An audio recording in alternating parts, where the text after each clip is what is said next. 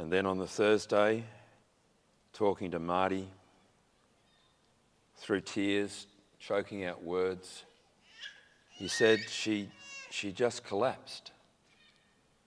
Nessa's last words were, "Honey, I think I'm going to faint."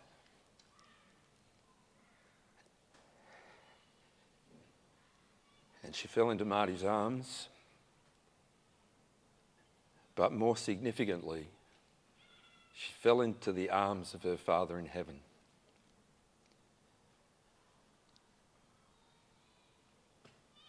I asked Marty if I could share that with you this afternoon, and Marty's response was, "Whatever serves to lift Jesus' name higher." Two weekends ago, we gathered, many of us, for a camp at Scott's Head, where we looked at the book of Ruth. We read Naomi, bereaved with two daughters, saying this, "Don't call me Naomi," she told them. "Call me Mara, because the Almighty has made my life very bitter. I went away full, but the Lord has brought me back empty. Why call me Naomi? The Lord has afflicted me. The Almighty has brought misfortune upon me." There is sadness, there is pain, there is grief, there is suffering. And Naomi is, in chapter 1, bitter. But as time goes on, we learn that God will repay Ruth, her daughter-in-law, for trusting in the God who is real and seeking refuge under his wings. And the book reminds us that in grief there is hope if we turn to God. If we turn to God.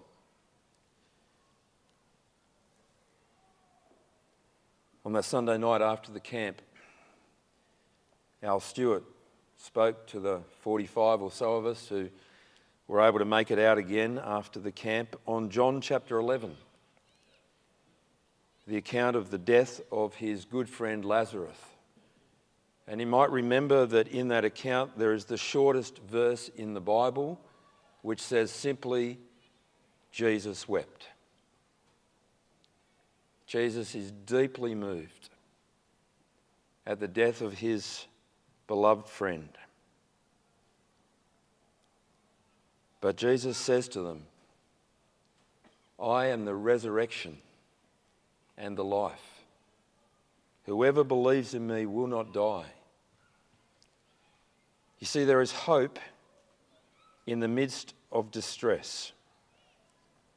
And over the last few weeks, as we've looked at Matthew, Jesus preparing his followers for what is about to happen, we're told of the greatest distress in the history of the world that is about to come upon them.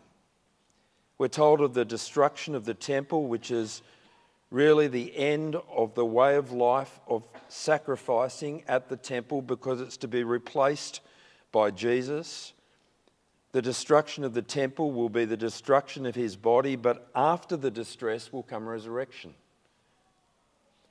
And then the Son of Man will come to the Ancient of Days.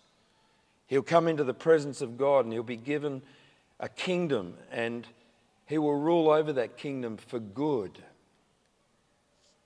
A kingdom where there'll be no more pain or suffering, no more mourning or death, no tears in the kingdom of heaven.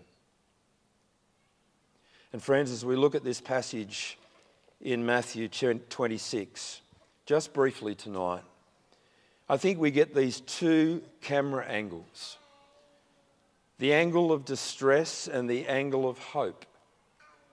The angle of evil and the angle of good. And we know deep down, don't we, that death is wrong. It's not right to have a life cut short. Jesus wept when his friend Lazarus died. But there are two angles here. Have a look at it with me, just briefly.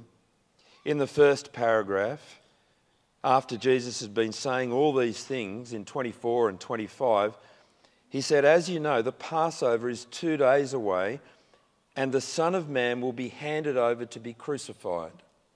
There is a picture of Jesus making a promise, and it's not the first time he's made this promise. He said it again and again and again, that the Son of Man will go to Jerusalem, he'll be rejected by the chief priests and the elders, he'll be crucified, and on the third day he will rise again. Jesus knows what's happening. And yet the other angle shows us the chief priests and the elders of the people assembled in the palace, and they're scheming to arrest Jesus secretly and to kill him. What evil, evil behaviour.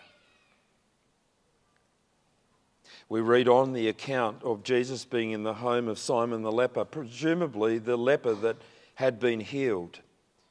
And a woman comes to Jesus with an alabaster jar of very expensive perfume, which she pours on his head as he's reclining at the table. And there's indignation from the disciples, but Jesus responds saying that she has done a beautiful thing. Because what she has done is prepared Jesus for burial. I don't know of any other account where you prepare a person before they have died for burial. But Jesus knows what is coming. On the other hand, in the next paragraph, one of the 12, the one called Judas Iscariot, goes to the chief priests and asks, "What are you willing to give me if I deliver him over to you?" And so they counted out for him 30 pieces of silver.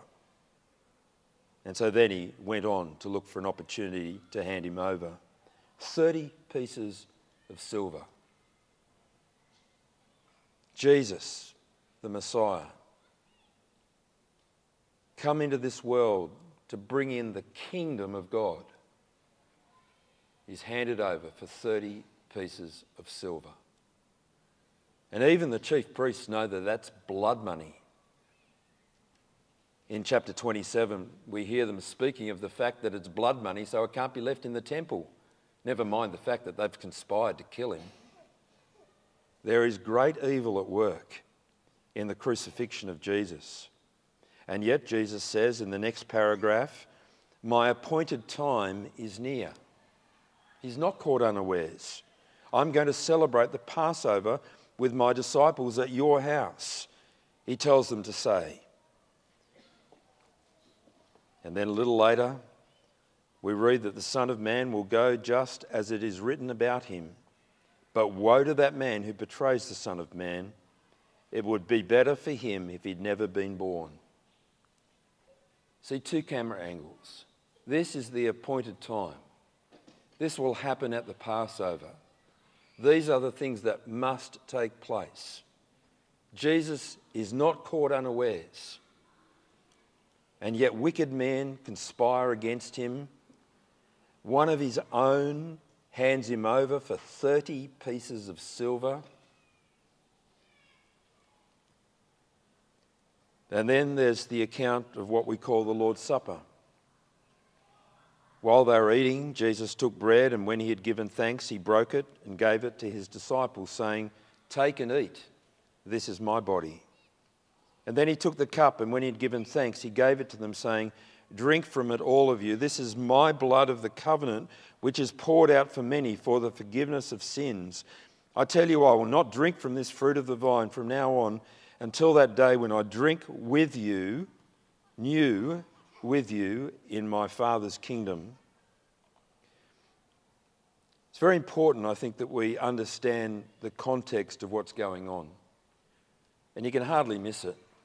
Again and again and again, we're told that these things are happening during the Passover. And for those of you who might have been with us when we looked at Exodus chapter 13, I think it was last year, though they blur a little bit at the moment, we saw the original Passover. The Passover where God rescued the people of Israel by an angel of death passing over every house where they'd painted the blood of the lamb on the doorposts. And that then became the birthday of the nation of Israel.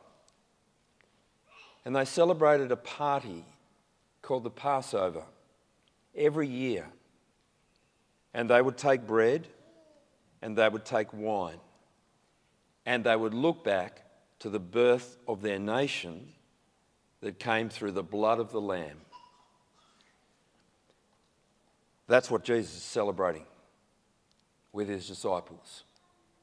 It's a birthday celebration. God's people have come to be God's chosen nation, his treasured possession, a holy people through the Passover. And in every Jewish home, they'd be gathered around the table, and a young child would ask the father, "What does this mean?" And he'd point back to those events. But not this time. We don't hear of Jesus pointing back to any event. He points to himself. He says, "This is my body. This is the blood of the new covenant for the forgiveness of sins." At this point, Jesus completely flips the perspective of the Passover. It was always not pointing backwards, but ultimately fulfilled looking forwards. Jesus is the one who is the Lamb of God. It's his blood that will be for the forgiveness of sins. And Jesus will drink again with us in his Father's kingdom.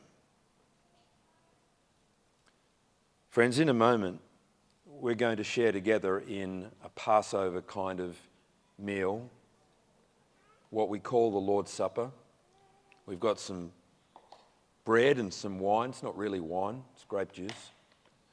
And it's nothing like the bread they would have had. And there's some that's gluten-free. But we're going to remember Jesus. Not simply looking backwards, but in anticipation of sharing together with Ness in the kingdom of heaven. But let me encourage you with a couple of things as I finish this. First of all, pain is real. It hurts. It hurts inside.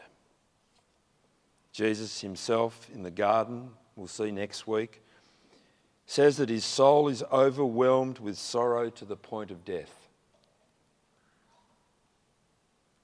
Pain is real. Acknowledge the pain.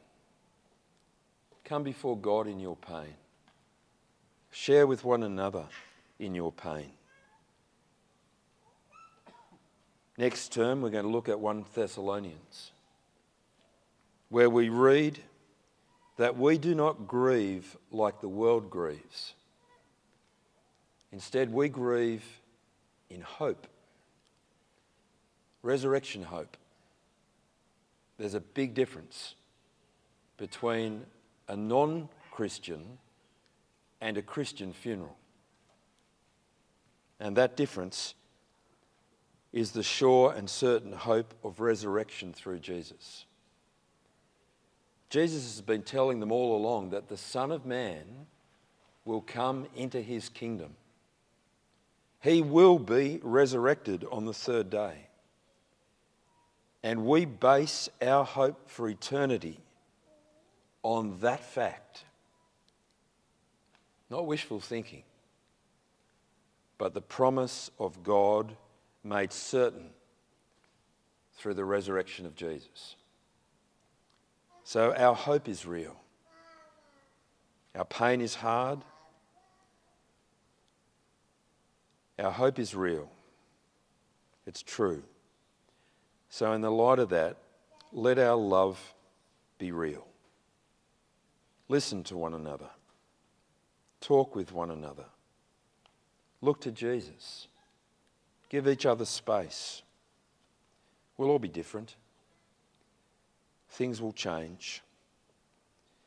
We can give practical help. We can take care of one another. We can witness to our community. We can provide support for Marty, Elise and Ben, for Kai and Anna, for Tate, for Millie, for Pam, for Yvonne, for others in the family.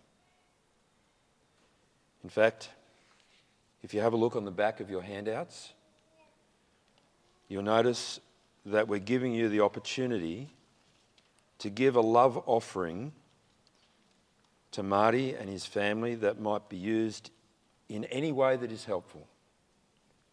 And I encourage you to take up that opportunity.